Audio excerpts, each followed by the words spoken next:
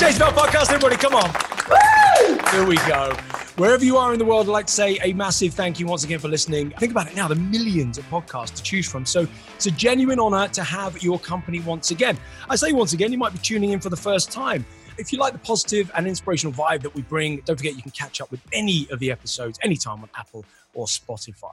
I've had the good fortune to talk health, fitness, and how to keep, and more importantly, how to preserve a positive mindset with some truly inspirational people over my podcast series. These include people like Paul McKenna, Katie Piper, Lorraine Kelly, Chris Moores, Beverly Knight, Tommy Mallet. It goes on and on and on. So if you're looking for something that is religion and politics free and is designed primarily to educate, lift, and inspire, then you've come to the right place.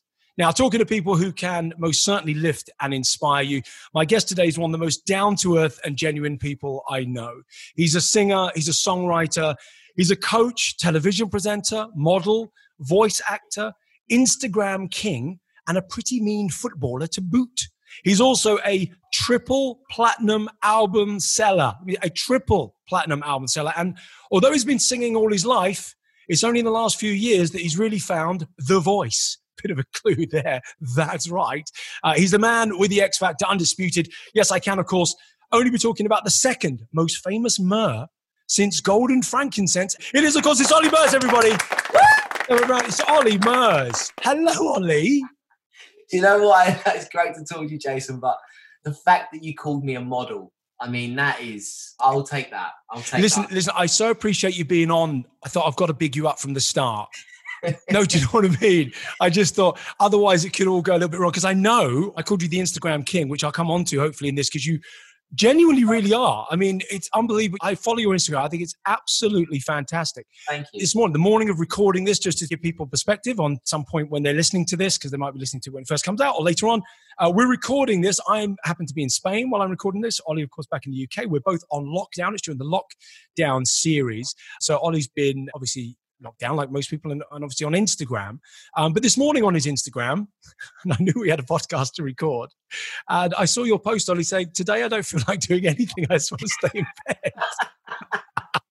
I'm very glad that you say that about my Instagram because, you know, I find social media really difficult at times. I don't know, just what to say or what not to say, or, you know, because you get judged so quickly on it. So I just try and make sure that it's as positive and as fun as possible for people that might be having a bad day, that, you know, when they click on my social media page, that there's some laughter or something fun for them to see. Because, you know, we all have in our difficult moments. And, you know, I've had many difficult moments myself. So I have people that I follow for inspiration and positivity. And weirdly enough, over the last year, you've been one of them people, actually, Jason, that I've followed and enjoy your positivity. And I think it's nice that, you know, there's a good balance on social media. So I just try and be one of them people. So it's nice when people like yourself say that about me. Honestly, and I know so many people that have genuinely been actually new to your Instagram as well during lockdown. And based on the fact that not only is it incredibly well put together, I remember when you came on the retreat and I remember you being in the car on the way back after being on the retreat. And one of the things that I remember, no, that wasn't being sarcastic. I mean, you recorded a video while on the transfer that I would take 3 weeks to try and edit and put together. And it was brilliant. And your videos have just got better and better and better. I remember you saying, like, you know, I want you to come to the Juice Retreat. I don't want you to be doing any social media. You're here to enjoy the experience and you're here to just, you know, relax and juice and just enjoy the surroundings. And I was like, yeah, cool. I really appreciate it that you don't want to use me for that, which is fine. But I'll be honest with you, Jason, I genuinely, I do a lot of different things for people. And I thought it was very refreshing that you said that, but also at the end of it, I just felt like I have to show my fans, I have to show my family and friends, I have to show everyone how amazing this place is. And that is not me reading this off a script, by the way, for anyone that's listening. Genuinely, I did that video and I put time and effort in again, like I do on every Instagram post that I do or anything that I edit, is just to show people how amazing things are in the world. There's some amazing places to go. And that retreat really helped me this year. Like, I can't tell you how amazing it was. And I'm sure you hear this all the time. And I don't want to give you a big enough head because it's huge as it is. But genuinely, it was one of the best experiences of my life. Just to tell people the story. So we'd obviously got to the Juice Trip, me and Amelia. Jason was amazing. You know, greeted me when I arrived and took us to our room and, you know, really sort of, not sold the dream, but told us what it was all about and how it was going to work. And, when you first get there, my first thought was like, how am I actually going to spend 7 days in this retreat? One, it looks amazing. How am I going to go 7 days without eating anything, And that's a really interesting thing that I spoke to a lot of my friends about. And that's the first thing they asked me. I'm sure they ask you and lots of other people about that same thing. What? Oh my God, you couldn't eat for 7 days? Yeah, I mean, it really wasn't that hard. At first, I questioned myself. Could I do it? But you know what? And my manager and my friends and everyone that knows me, that when I came back from the trip, obviously, my results were amazing. But it wasn't that hard. And actually, the retreat itself made it very, very easy. It's harder at home. It's harder. Much harder at home. It was much harder for me when I got home and I did it here. And I was working and I was at The Voice and I was still trying to juice, and it was really hard at home because the temptations were there. And what I loved about the retreat was that, we had our salad on the first day of arrival, and that was it. And then you flush and you detox for a whole week. No, you do. You get your salad, and we were lucky. We did it in the winter period. And by the way, for everyone listening, that's the best time to go. Do not go in the summer. Well, they've got no chance of going this summer. It's closed during lockdown. Of course. But if you're going to go, book between January and April, because you get the soup. The soup's amazing, by the way. That really helped me. But no, I want to tell the story about So we get there, we meet everyone. Everyone sort of doesn't really say, we'll say hello, and everyone's in their own little circles. And you start chatting to people because you want to start learning about where people are from and why they're here and what their reasons are. And everyone's got a different reason. And no one had, obviously, at this point, and I don't expect people to know who I am all the time, and I don't expect people to ever say anything. Sometimes you get sarcastic comments, sometimes you get someone that goes, oh, you look familiar, who are you? And, you get that sort of stupid stuff. But everyone was really respectful, never really said anything. And so we get to our first session, which you call the introduction, you introduce everyone. And at this point, I'm thinking, knowing you already as I do the first 24 hours, I'm thinking he's going to say something. You do the massive introduction chat, you don't say anything. And I'm thinking, oh God, it is like the elephant in the room. And then we get on the trampolines. And obviously, if you've ever been to the Juice Retreat, there's this amazing workout on the trampolines, which I've never done before in my life.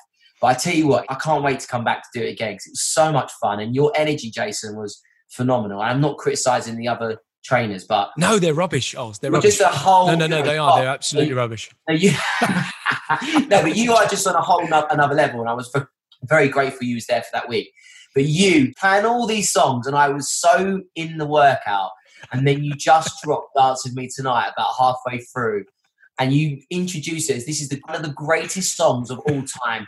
And you were just selling this song like it was a Beatles song or a Queen song or a Michael Jackson song, and then you came into my song, and it was just hilarious, and everyone laughed, and obviously then you made a joke about me, and it was nice. It was very... It got the elephant out of the room because everybody knew you were there and stuff. And a couple of surreal moments was that, obviously, you were bouncing on a trampoline to your own song at the retreat. I felt, Napoleon Hill stuff. It's just that I can't imagine that when I left school at 15. I mean, it's just incredible. I thought, Olly's here doing that.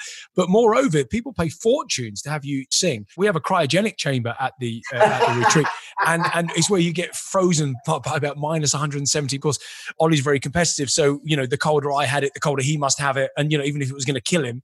But in order to get me through, because it was so cold, I was in competition mode as well. So I just wanted, I was going to beat Olly. What was really good about it was actually the reason that we were singing. It was because, when you are cryo chambering, which by the way, I fully recommend, and we were doing it twice a day. And, I'm sure Jason spoke many times on podcasts or on his social media about the benefits of it and what it does to your metabolism and also what it does for your mindset. And it gives you such an energy boost, and it's good for your skin. It's good for arthritis. It's good for everything. And we used to just sing. I didn't sing, let's be honest. No, you didn't sing, but I was just singing to get through the 2 minutes or 3 minutes of But I was getting a 12-minute concert a day. No, listen, for those of you listening that are massive Olly Murs fans, you can only imagine, I'm in a tiny room with Olly. He's being frozen half there. No, Talk about surreal. You're missing some key points. We're in a tiny room, naked, with our pants. wearing gloves and wellies and boots. Like, we're wearing boots and gloves, having only just met. And Olly's saying, "Name a song, and I'll sing it for you." And I was like, "Is this actually happening?" I remember a couple of times going, "This isn't happening." I remember calling. Listen. I just want to say, like, there's so many stories I could talk. I could sit and talk hours about it, but just wanted to say, like, the retreat itself was fantastic, and it kept my mind occupied. It kept me busy. The walks, the people, the energy, your energy, the games, tasks, and everything we got to do on the trip. I can't speak highly enough of it. And I've told many people close to me just how incredible it was. The reason I did that video is because I just wanted to, I didn't know what else to do. I didn't know how else to say thank you. I know you'll say, oh, don't be stupid. But I just felt doing that video was a great way of showing my fans. And the reaction was just phenomenal. And, it was unbelievable, the reaction. And I couldn't appreciate you doing it more. And that led me to then obviously just pay a little bit more attention. I was already paying attention to your Instagram, but it's just improved and improved and improved.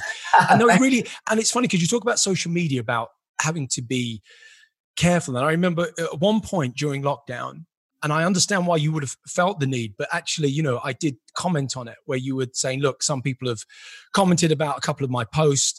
They were hilarious, right? It's jokes, it's banter, particularly with your girlfriend. It was just hilarious. Yeah. And of course, you felt some people were saying that's a bit inappropriate. That's this, that, and the other. And I did point out at the time saying offense cannot be given. It can only be taken. It's not your choice, Olly, if somebody takes offense or not. It's a personal decision of theirs. It's not down to you. Of course. It's a personal choice. Yeah, and I never did any of my pranks or any of the videos that I post. I really think about what I'm doing, and I never, ever expected any of my videos that I post. Listen, I take full responsibility. If, obviously, like I said in my post and stuff that I posted on Twitter and all the other sites, that I apologize to anyone that is ever offended by anything I post, but it's never intentional to hurt anyone's feelings, or I just did it just to have a laugh with me and my girlfriend. So yeah, it does hurt you when you feel like you've upset someone. I'm one of them people that I'm so ultra sensitive that if I feel that just 1 second that someone's upset by something I've done, it really affects my day. It affects me because, I had this thing when I came off X Factor in 2010, and it sounds ridiculous, but I felt that the country hated me because they didn't vote for me to win. And it sounds ridiculous, but I lost. I lost in the final, and I was so devastated. Wow. And I didn't know how to cope with it. And I remember speaking to my manager, Harry, at the time, and Harry basically said, you can't please everyone, and not everyone is going to like you, Olly. You've got to accept that. You can't be the nice guy. You are the nice guy, and we love you, and you're amazing. But you're not going to please everyone, and you need to learn that very quickly, especially in the music industry or in the showbiz world, that there is going to be a lot of people that won't like you. There's going to be a lot of people that are going to say nasty things about you. You just need to stay true to yourself and who you are.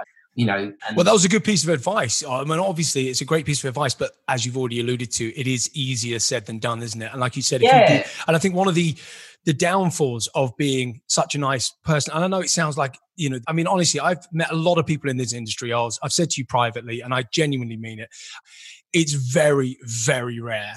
You always reply to messages, you always get back. And if you don't, then you say, oh, sorry, I haven't got all these things that you would never expect somebody in your position to ever. You've remained Olly Murs. You just remained yourself. And the challenge with that, and here's the downfall of caring, is that when you care, the problem, some people don't care, have the best night's sleep in the world. When you do care about people, and it can be a downside because especially if you're on social media and you have millions of followers as you do, there's bound to be the odd jealous egg that starts posting some, and it could be an old school friend that just still has resentment for you, Oz, because you've been successful. And social media, I have like everyone, I think I have my good days with it. I see so many positive comments, every single day it's full of love and a lot of people that are very nice to me, and then there's the negativity, which again, we have to, sometimes in life, you have to accept that, with any success, there is going to be absolutely. And I'm sure you could probably sit here with the career you've had with the Juice Retreat. There's going to be many people that will be positive about it, and there'll be a lot of people that are negative about it. Hang on. People negative about my Juice Retreat? Never in a million. I don't know what on earth you are talking about. No, but I mean, there'd be jealous people and people that would say, "Oh, it's a load. It doesn't work." No, there are. Do you know what? It's funny though, because I actually literally yesterday I came off of Twitter. I just closed my account. And and it's the first time I've done that. And it's because I thought, what purpose is this negativity serving me? I just thought virtually everything I read on Twitter was so angry. So unlike Instagram, which is very upbeat, very lovely, the vast majority. Yeah. And that's where you've come in. I mean, did you hone those skills? Because you were recovering from, last year you had a year and a half, to say the least, in 2019. Now you thought that was a bad year, and then 2020 reared its ugly head with lockdown. But, nobody saw this coming. But I planned for lockdown. And, of course you did. I was obviously, for people listening, I had an ACL reconstruction, so it was quite a big deal. But how did you struggle with it? Because fitness is huge. You've always been involved. Not only were you an ex-semi-pro footballer, I'm going to get on to the fact that you part-own a club now as well. Football's in your passion. You do soccer aid and everything else. Plus, of course, you do a lot of workout. Physical fitness is really important to you.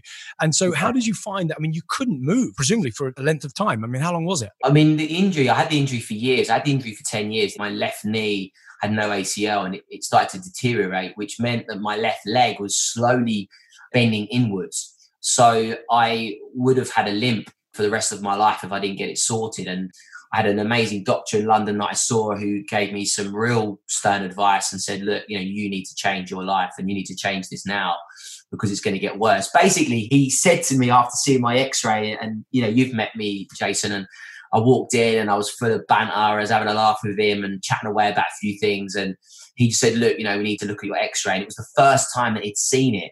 And he looked at me and he said, I know it's all been fun and games, talking to you, Olly, and it's a pleasure to meet you, but I'm a 50-year-old man, and looking at your knee now, you've got a 50-year-old knee and you're only 35.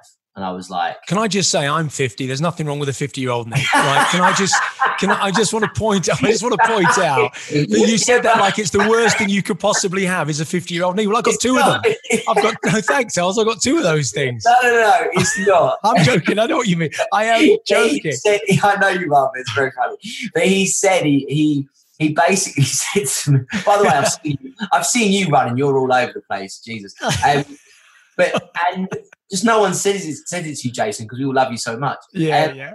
But no, I from that moment on, I just went, well, I need to make a change. So I did. And it was tough at first, but mentally, I never for 1 second, my manager, Sarah, after a few months of doing this, she just said, like, you're coping with this so well. Like, you don't even, you're not having your bad days, and, you seem really positive. And it's because I knew that I had to keep that frame of mind. I had to stay positive, knowing that if I for 1 second felt like, oh, this could end my music career because I can't dance or sing on stage, I was going to say, why is it the end of your music career? I thought all of a sudden you were singing through your knee, but I know what you mean. No, I can still sing, but for anyone that's come and seen me in concert would know that I'm an entertainer, I'm a performer. Exactly. And so for someone like me that can't move around the stage would ruin my performance. It wouldn't be the same me.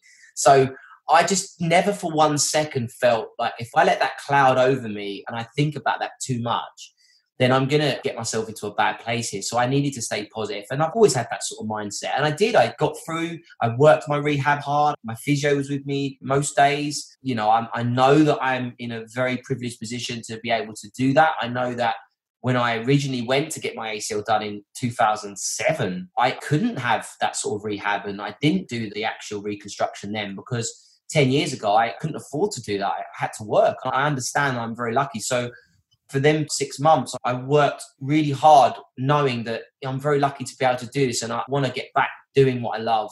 I did. I worked extremely hard. But I'll be honest with you, lockdown has been so much harder. Is that because, I was going to come on to that, is that because in January, so for example, you just done all that rehab, you worked really hard to do all that. And then January, of course, at that point, you'd already started this again, transformation. You've already been fit, healthy, slim, that kind of thing. But of course, if you can't move and everything else, you rely on exercise. Then, of course, I know that you said you'd put on an extra coat that you didn't know existed, and you want to get the coat off, and you did it kind of rapid. You were there in January, and like you said, because people say, "Oh, he did that all coming to Juicy Oasis." I went, "No, he didn't." And you had to put everybody right. I said, "No, he didn't." I think you dropped 10 pounds while you were at Juicy O, but actually, you'd already started the journey before then, and you continue the journey afterwards, and you don't live on, and it's the confusing part that people have. Oh, does that mean they just live on? Far from it. I mean, far from it. I mean, Olly's what I call a real eater. That's what I explained to you. You know what I mean? No, but what I mean by that is you're real. And that's what I love about your Instagram. One minute you go, I'm having a juice. Next thing you go, oh my God, I can't believe the muffins got me. Not quite that, but and people relate to that and they like that. So you were on this mission, you think, and then lockdown hit. Is lockdown harder because you felt like it just put you back a bit? Why is lockdown harder, do you think?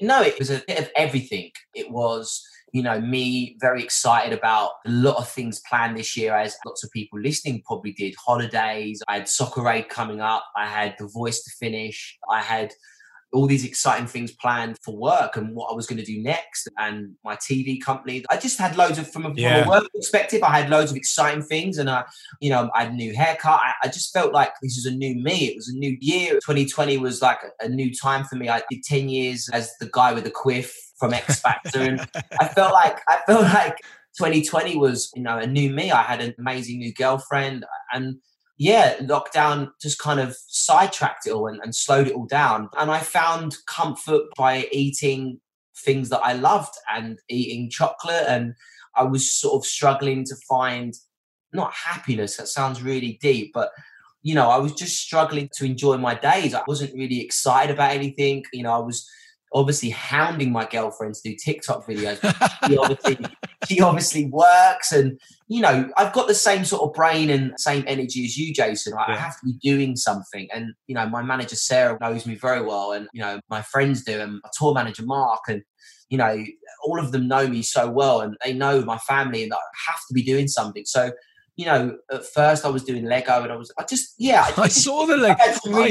I saw the Lego post, and they just made me smile a lot. I thought, here's somebody who doesn't mind just going, do you know what? I'm a big kid. I don't care what you think. Exactly. But I'll be honest with you, on the surface, it looks like I was having loads of fun in lockdown. I did loads of pranks with Amelia. It was all, amazing. But I've had some really tough days and really low days, and days where I just was thinking, like, what's my purpose? Like, what?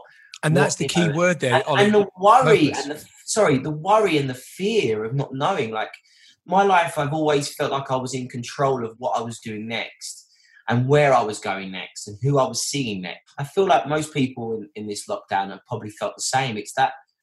Suddenly realise, Olly, it's a very good point you make. You suddenly realise you're not in charge of the board game. Life is a board game, and you think you make the moves.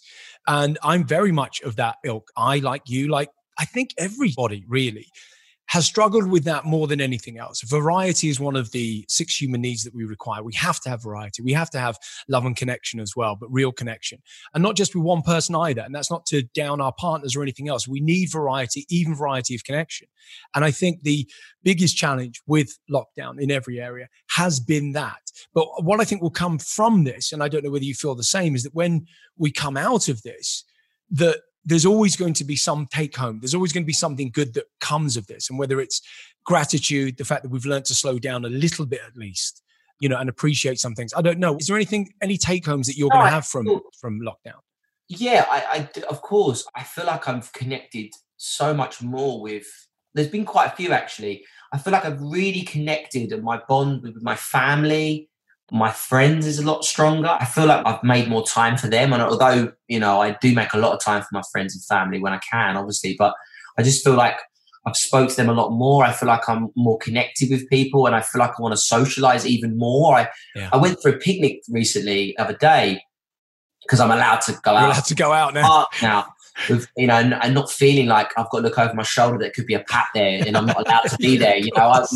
Honestly, it really freaked me out. But now that I'm allowed, me and my girlfriend went for a picnic, and we were 2 meters away from one of her friends. It was her birthday, and it was just amazing. It's the first picnic I've been on in years. And I just remember thinking, I want to do this more often. I want to see my friends without having to go to the pub or a club or on a holiday or here. I feel like the simple things are the things that I'll miss the most after lockdown, and I will try and keep doing. And and just, I think me and my girlfriend, it's been really amazing for us. Listen, Olly, I tell you what, look, you have not only have you survived lockdown, you survived lockdown with a new relationship where you haven't really been tested. I mean, this is a major feat, and you're pranks you played on each other. And listen, by the way, anyone listening that has it, just go back on Olly's Instagram post. Listen, you've had a couple of major milestones as well happen during lockdown. And so I want to know how these went. First of all, you had your birthday during lockdown. I saw what Amelia done. I mean, unbelievable. I thought, when you're just mentioning that, I think she's moved in. Make sure she doesn't move out. If that's what she does, if that's the kind of person she is, don't ever let her go. So she's obviously a magic maker. I mean, it looked like you had a good birthday, even under the circumstances. You know what? It was amazing. And I'm very lucky considering it was lockdown. I mean, how she hid the presents from me and I don't know how she done it all, but she just did a great birthday. And I woke up in the morning and because I'm really bad in the mornings, but she got me up in the morning. First off, she woke me up in the morning through a family Zoom chat. And by the way, when I mean I just woke up, my eyes, all I remember is the blinds going up and she's like, happy birthday. And as I looked on the iPad screen, all my family had banners and balloons. They all sang happy birthday, which was a perfect start. And then I walked into the kitchen and she had all these presents that were sent from me, from my family. And she did this amazing thing. She's so thoughtful, my girlfriend. And I hope it continues. And because it's so amazing. You're hoping she's not lying during the audition. Is that what you're thinking? Yeah. Just to get the part. Yeah. Oh, that's very good. No, I just hope that because she's so amazing. I know she will because she's just such a thoughtful person. But it was amazing. It made me feel really special, and then I just had a great day, and it was which was good. I mean, it's not every day you turn 49. You're looking good, so it's good. No, you're looking because what you didn't want last year. Yes, Jason, I told you that in confidence. All right, you tell people. You look great. Must be all the juice you're drinking. There you go. I got it in. Now, just take you back a little bit. We're not going to go on too much longer. Obviously, I don't want to take up too much of your time, Olly. I mean, I could do about 20 podcasts with you, to be honest with you. I mean, I've looked through some of the background info, and what normally happens is that it gets sent to me literally 15 minutes before because I like people to learn while I'm learning at the same time. And I didn't know you'd been knocked back from X Factor twice before you actually went on to, I would say, win the series. And we'll get onto that in a minute because ultimately you were the winner. I know Joe McElderry won it, but you ultimately won. At the time, it wouldn't have felt like it, but your audition was incredible, very superstitious. So I want to get onto that because I remember walking with you and we talked about this and I had no idea. First of all, I didn't know you'd been knocked back twice, but I mean, that's tenacity. What made you, in fact, for people listening, especially young people going, well, I've been knocked back. And in today's world, if you get knocked back once, most people just give up. So what was it inside you that went, well, I'm going to go again? I mean, and what stages were you knocked out twice before from the show?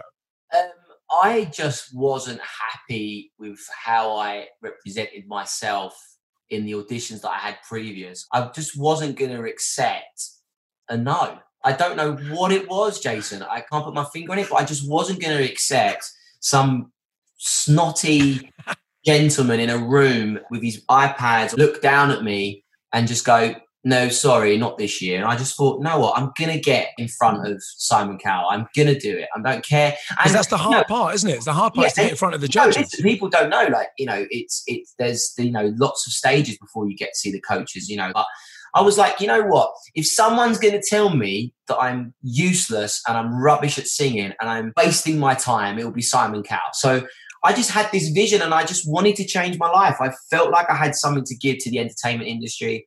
I felt there was an inner desire and an inner feeling that just made me think, this is it. I've got something. I know that there's something about me that people will like, or there's a job here for me. I don't know what it is. And, I went twice, I failed, and I just kept going. I remember being in Australia, traveling for 3 months. I was having the time of my life. I was in paradise in Australia. I was having the most amazing time, traveling on my own.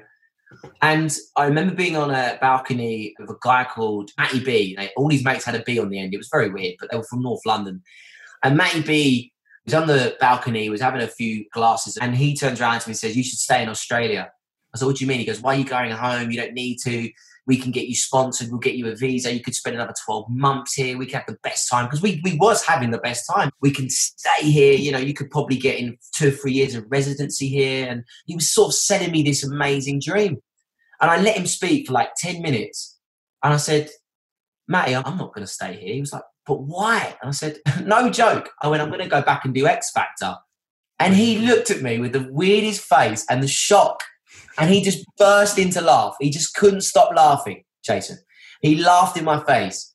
to the point that he went, Gavin, come out here. Johnny B, come out here. He grabbed about 3 of the housemates that lived with him that are all from London. He went, you've got to listen to this. Like, Ollie basically won't stay in Australia, live the dream, travel this amazing country, change his life because he thinks he's going to go on X Factor and have a music career. And they were all laughing at me. It was something out of a film. And I remember looking at him going, wow. I mean... Yeah, but knowing what I know about you already, that would have just driven you. And he turned around to me and he went, okay then, sing for us. I went, I'll stop being an idiot. I'm not going to sing for you. He goes, no, go on. If you really think you're going to win X Factor, sing for us now. And I said, I'm not going to sing for you now. I said, just wait and see.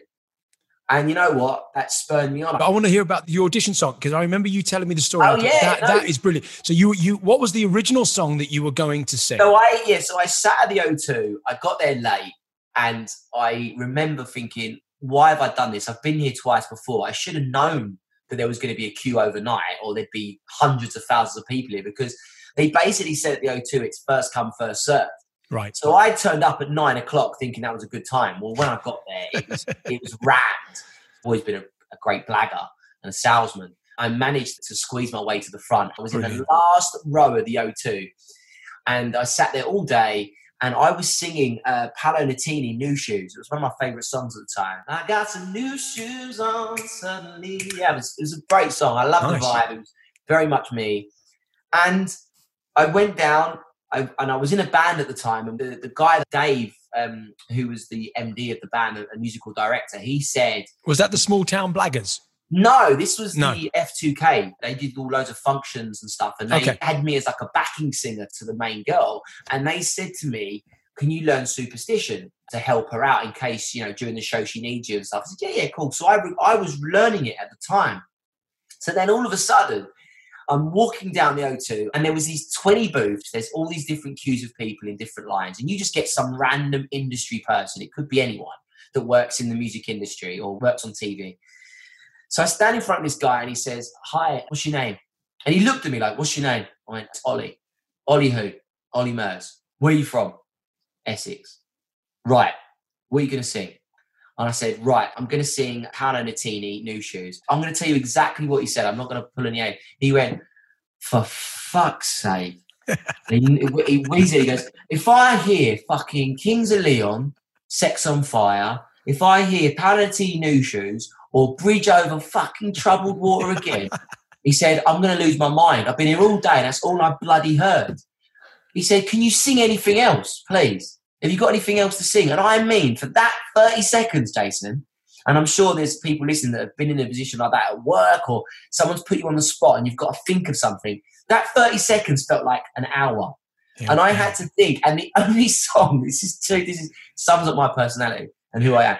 The only 2 songs I could think of at the time was Mysterious Girl, Peter Andre, and Sex on the Beach. I want to have sex. Yes. For some reason, they're the only songs that came in my mind. And I'm thinking, fuck, what am I going to do? And then I just, for one moment, the light bulb went bing. Wow. And then I sung Superstition. And then that was it. I sung it in front of him. And I mean, it was like this now. I just went, Go on, give us a few bars. Come on. Very superstitious, the writing's on the wall. And I just started singing it. Wow. And then the guy looked at me and he went, you're through. And I was like, oh my God. And then that was it. After every round of auditions, I just sung Superstition. And then all I remember is the next minute I'm backstage at the XL Centre in London. I can hear Simon Cowell in the background echoing, going, no, it's a no. It's a no. And the crowd are booing, boo. And all I can hear is him in the background and echoing his loud voice. No, it's a no. Sorry, not this year. You're rubbish. You sound like a cat. It was just like, I've seen babies sing better than you. I'm sat there going, God, this is really not going well. And then I just composed myself, sat there and said, you know what?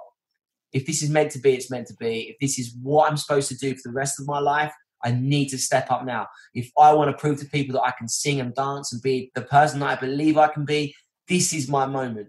And I just walked out there and you can watch the audition, Well, I think everybody should. Anybody who's listening, if you're from overseas and I don't know, you've been under a rock, you haven't heard of Olly Murs for whatever reason, go to YouTube. But honestly, go to YouTube and just put in the X Factor audition because it is one of the single most watched auditions in X Factor history, and for good reason. I watched it again last night, oddly, because I knew that obviously we were recording, and I watched it while you were at the retreat as well. And every time I see it, you can never get bored of it. And one of the times, there's a couple of little smirks that you do, but there's one in particular where Simon just smirks. He just suddenly realizes that actually what he's got in front of him isn't just another audition. And you can see his face change. And I saw your face change. And I think you knew at the time you nailed it, didn't you? You must have known.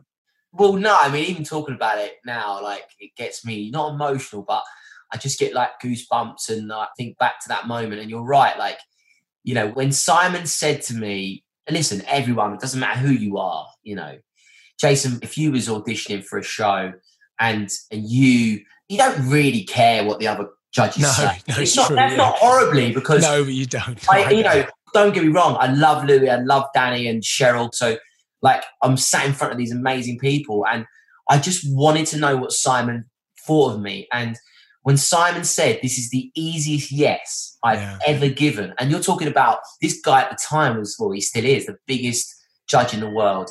He's on the biggest show on American Idol. He's seen some of the biggest stars, and he's telling me that I am the easiest yes he's ever given. That was like, whoa, like, I couldn't even...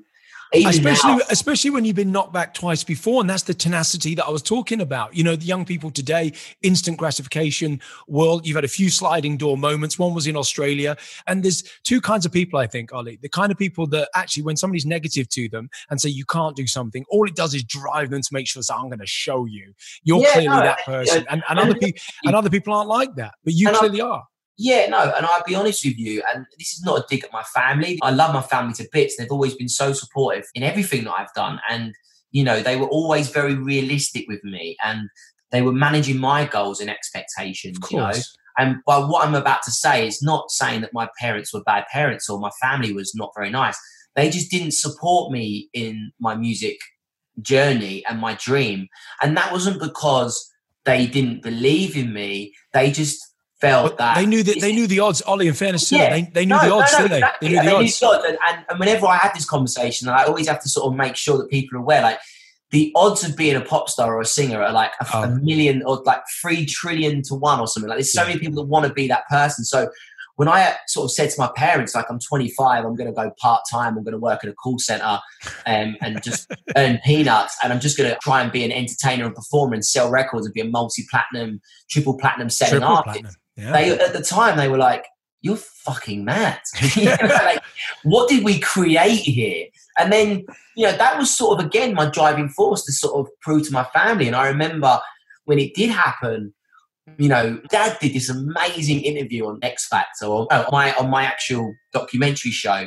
And he basically turned around and said, what do we know? You know, Olly basically said, Olly told us he wanted to be an international superstar and sell records and be a #1 platinum artist. And we sort of laughed at him. But what do we know? And for anyone listening to this, it's like, I always say, it doesn't matter if my parents were driving me to auditions or they weren't driving me to auditions. It all comes from you. You have to have that inner desire and ambition that, you know, your parents can't give you. They can only take me to the ocean. I've got to swim, you know. And there's also, it's never going to be the case because generational differences come into play. When I was growing up, obviously the parents at the time, my mom, was a job for life. It's like the very second I said, well, here's what I'm going to do. I'm going to actually stop a job in order to pursue something else. She went, you're going to stop? I mean, the freak out that happened.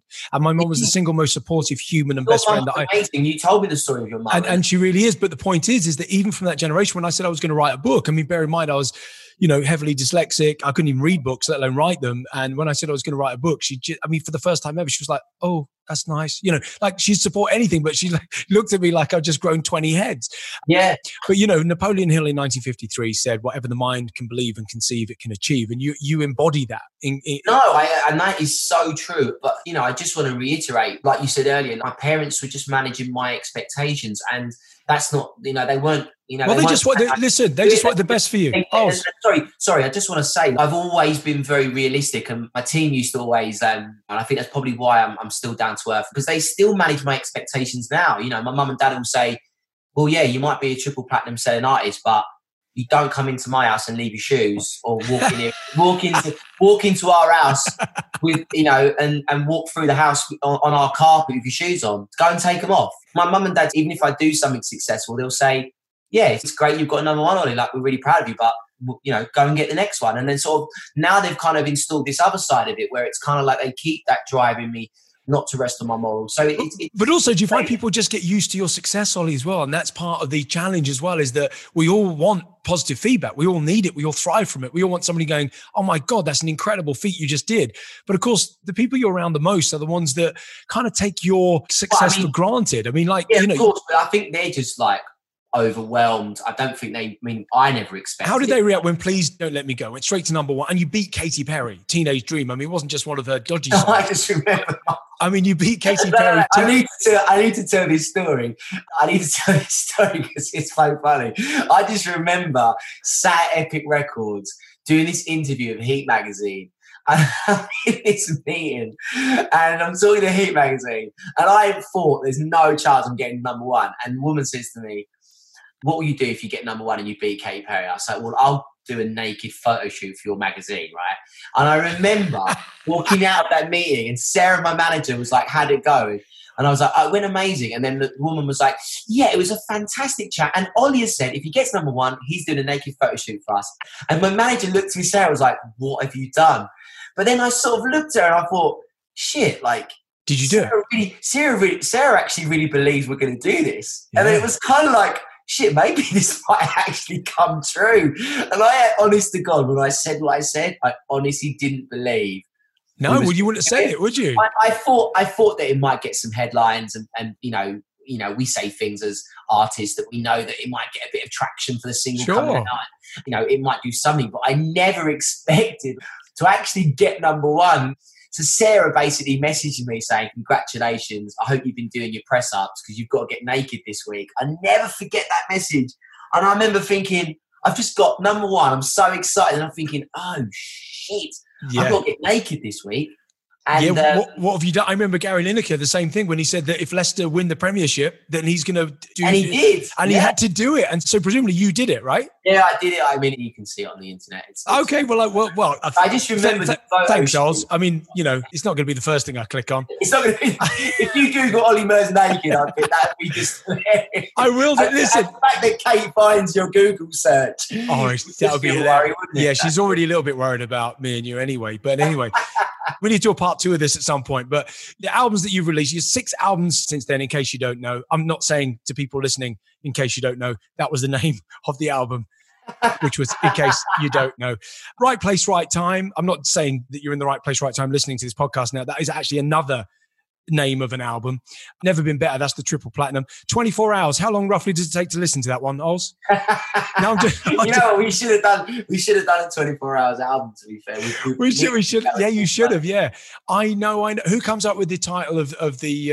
Well, I know all of these titles, apart from the first album, are actually tracks on the album. So these are songs that I'd written and songs that I was proud of, or songs that sort of represented how I was at the time. But I just want to say, for anyone listening that's bought an album or listened to my songs at any point, whether you've liked them or hated them, or, you know, whether you just danced to it once and you've never listened to it ever again, thank you. Like, honestly, my life has changed so much. But, you know, just if my music has helped you in any way, or it's got you through a bad period, or it makes you happy, like, that makes me, it's changed my life being a singer and an artist. And I'm very, very grateful. I want to do a part two of this at some point, right? Maybe in the future. Because, I mean, there's so much stuff. I mean, the massive walk you did for Comic Relief, the fact that you are captain in Live Aid, the fact that you were semi-professional football, the fact, and there's List, the fact that you did, you know, film debut, Spies in Disguise, you 100, I mean, there's tons. The Voice, what made you join The Voice? I mean, that's for another time, obviously. And all this stuff, there's so much that I thought we were going to get through. But then at the same time, I thought just one part of your life, you can talk for so long just about that particular part. So I want to finish with this. Lightheartedness that I want to finish on. So I didn't know that you'd appeared on Deal or No Deal. Yeah. You know this, right? Now, so in 2007, for those that don't know, and if you don't know the game, it was where there was several boxes and it was a pointless game. Now, there's no skill involved. There was no skill involved, but people thought that their spirit somehow led them to a particular number, which was always hilarious because Noel Edmonds equally felt the same thing. But of course, when it had no money in, then obviously their spirit wasn't working. Had nothing to do with the number. Anyway, they appeared in the game, Deal or No Deal, in a bid to earn some quick cash in 2007. And I believe you walked away with the massive sum. By the way, you can win 250 grand on this show, just to put it in perspective. And that's way back in 2007. At the time, I think you could have done with the money, Ols. How much did you walk away with? £10. Let me ask you another question. Because I went down to the Deal or No Deal studios once. Don't even ask why. A friend of mine was a fan and we ended up sitting in the audience. I mean, that was a bad day. I'm never going to get back. Anyway, £10. How much did it cost you for food and drink the night before, or did travel to get down? I'll be honest with you. That was the funniest thing about it, was that actually that I never checked in the tenner because I wanted to keep the check to always have it, the namesake. And what made me laugh the most is about a year or 4 months, because there was all these rumours that if for anyone that didn't do well on the show, they'd invite you back and you could redo the show again and they'd give you another chance. And I don't know why that was. I think it was just a myth that all us contestants that basically did really badly, we always felt that Noel Edmonds might ring us up. So I remember about 4 months after it aired, and obviously I won a tenner and I had to check. I had a phone call. I remember being upstairs at my house and Mum goes, "Ollie." I was like, "Yes," because the phone's gone. It's Deborah from Deal or No Deal. And I've rushed downstairs. I put the phone to my chest. I've gone, "Oh my God." And my mum's looking at me like, "They're going to invite you back." I'm like, "Yes." I was like, "Hello." And she's like, "Oh, hi, Ollie. It's Deborah here from Deal or No Deal. How are you?" You're like, "Yeah, I'm good, thank you. Listen, just a quick, I work on the account side of things. We've noticed that you haven't checked in your £10. You haven't done your check. You haven't checked it in. If you don't check that in, or if you don't, was it cash you? So you cash the check. Yeah, if you don't cash the check. If you don't cash that check in the next 3 weeks, the check will be void. If you could just let us know what you plan to do, we just want to let you know." I just said to her on the phone, I said, "Listen, you can cancel the check. I'm never checking it in." So I never actually checked it in. Yeah, but do you know what? You do a hell of a lot for charity. However, when you returned to Deal or No Deal later on in your bid to do something for charity, once you got celebrity status and people knew who you were, you went back on the show. Now, this is even funnier. So, by the way, I just say, this is an interesting fact. I'm the only person in the history of Deal or No Deal to go on the show twice, because I went on the normal show and I also went on the celebrity version. So I'm the only person in the history of the show to have done it twice. Yeah, now normally that's a big up. Your first time was £10. Your second time that you were playing for charity. How much did you? How much did you raise for you? 50p. You won 50 pence for your charity. I felt so bad. So after we finished the show, we were like, "Oh my God, this is awful. Like, I've come here for a charity." You know, we was hoping to, to at least get, 10, 15, 20,000, something like that. And that would be so amazing. So in the end, I think I donated 10 grand or stuff like that back, because I felt so awful. So I ended up giving the charity my own money, and I just said to him, I feel so bad. So I ended up donating it myself because I just felt so awful. But do you know what I would have done? That's a brilliant thing to do. Not everybody would have done that. It's the kind of thing that George Michael used to do. He was a real magic maker as well. I used to watch the show, George Michael, and he would see somebody hasn't won, and he would just literally, and people only found out about what he did afterwards. After he passed away, people realized just actually what a philanthropist he was. However, I'm going to finish on this. I've got 2 boxes. Genuinely, I'm not making this up. You can't see. I know it's a podcast. I've got 2 boxes in front of me. The Deal or No Deal, right? One has 50 pence in it. Right? For old school times. The other one has another invitation to a Juicy Oasis or Juicy Escape of your choice when that opens at some point for another session. So one's got number 7 on it. The other one's got number 10 on it. Which box would you like to pick to open? Well, I'm going to open number 7 because I'm a big Manchester United fan. That is a number that I love very much. Cristiano Ronaldo, David Beckham, wore that number. Stuart Pearson. Don't forget Stuart Pearson back in 1977-78. I'm a huge Man United fan. So George Best, some of the greatest players have worn that. Eric Cantona. So I'm going to go with 7. Well, let me... Oh, please tell me my run on Deal or No Deal has come to an end. Ollie. Yes? You chose number 7. Yeah. One box had 50p, the other one had a trip to the retreat. And please say he's only got a trip to the retreat, everybody. Come on, the ending of Deal or No Deal. And I actually knew you were going to choose number 7 because you're a Man United fan and I'm a Man United fan. I used to wear number 7 shirt when I played football. And if you're a Man United fan, number 7 shirt just resonates. So I kind of guessed that you would pick it. Olly Murs, I can't thank you enough for being on. I know we've only touched on several things. I really appreciate your time. You are unbelievably busy. Even on lockdown, people try and get your time. And that's why I thought I'd be a pest like everybody else and say, Olly, quick. So triple platinum album, artist, amongst other things, and model, let's not forget. Olly Murs, thank you very much for being on the podcast, everybody. Come on.